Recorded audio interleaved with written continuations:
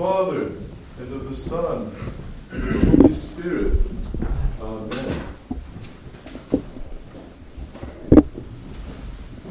We come to a feast that people don't know very much. It isn't even much celebrated in parishes until the publication by Boston of the Pentecostarium.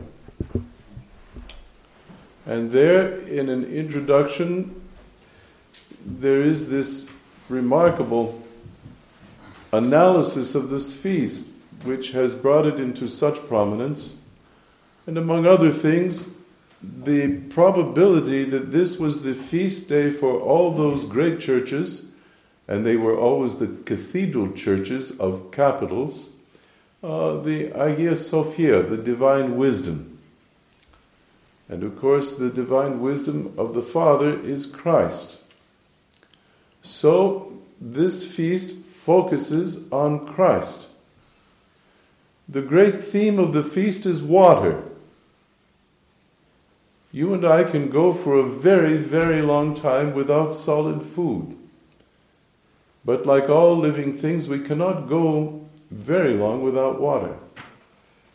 And in that sense, water is more essential than anything else for living things. As the most essential of all foods, water is also a primary, and some would even say the primary natural manifestation of the presence of God. We know that in ancient times, wastelands, deserts, were deemed to be the kingdoms of the demons.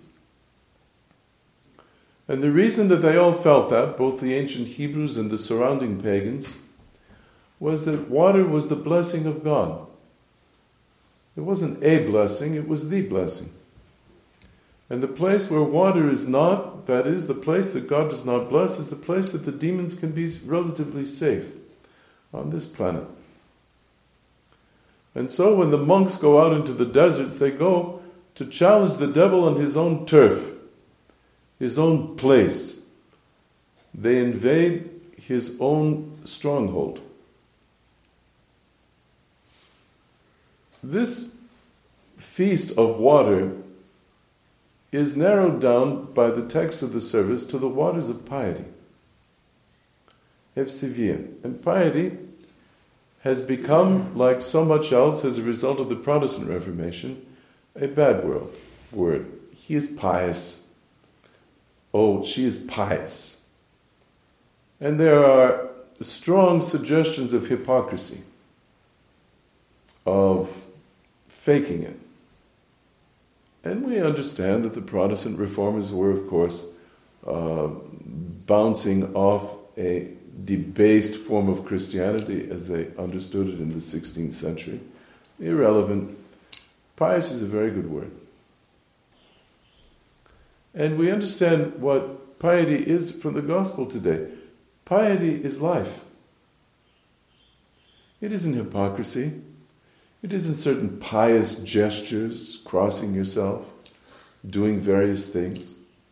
In the Old English cycle of Robin Hood, Friar Tuck is the one who incarnates the growing Western sense, even then, 13th century, long before the Reformation, even then that there is something wrong.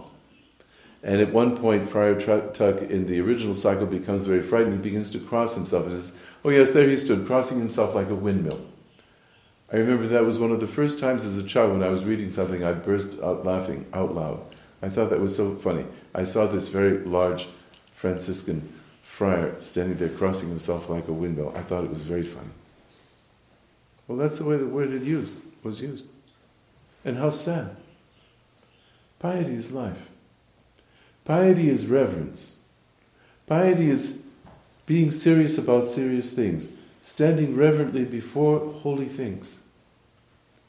Piety is knowing what is what, knowing where you are, where you stand.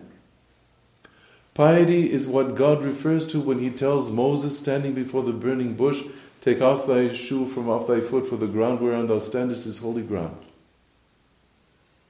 Well, the ground on which we stand, in which we take our stand, all we the baptized, is holy ground. Because we're standing on it. And therefore we stand there with a kind of reverence, which is pious, which is sweet, which is good. There is a piety towards the church, there is a piety towards icons, towards the saints, towards the panagia, all of that. Can that piety be false? Yes, it can. Can it be betrayed? Can it be manipulated? Can it be used? Yes, it can. But what cannot? The feast of water, the feast of faith, the feast of piety, the feast of life. Without water there is death. Everything dies, plants, animals, and human beings. But with water there can be life. Water is the precious symbol of all things. With water, God chastised the whole earth in the times of Noah. And on that very water of chastisement, God sent the olive branch as the sign of reconciliation and peace. Water is the water for us of baptism, where our sinfulness is washed away, but also where we take a stand in that water and we set our minds and our hearts resolutely against the sinful tendencies and passions in our own personality. After our baptism, do we not fall? Do we not stumble? Do we not sin again? Of course we do. Do we think that the devil simply packs up his little suitcase and takes a train for somewhere else? Of course he doesn't. The devil will hound us to the grave. He is never finished with us until we are finished with this earthly life. And then he stands either over our dead body victorious or defeated.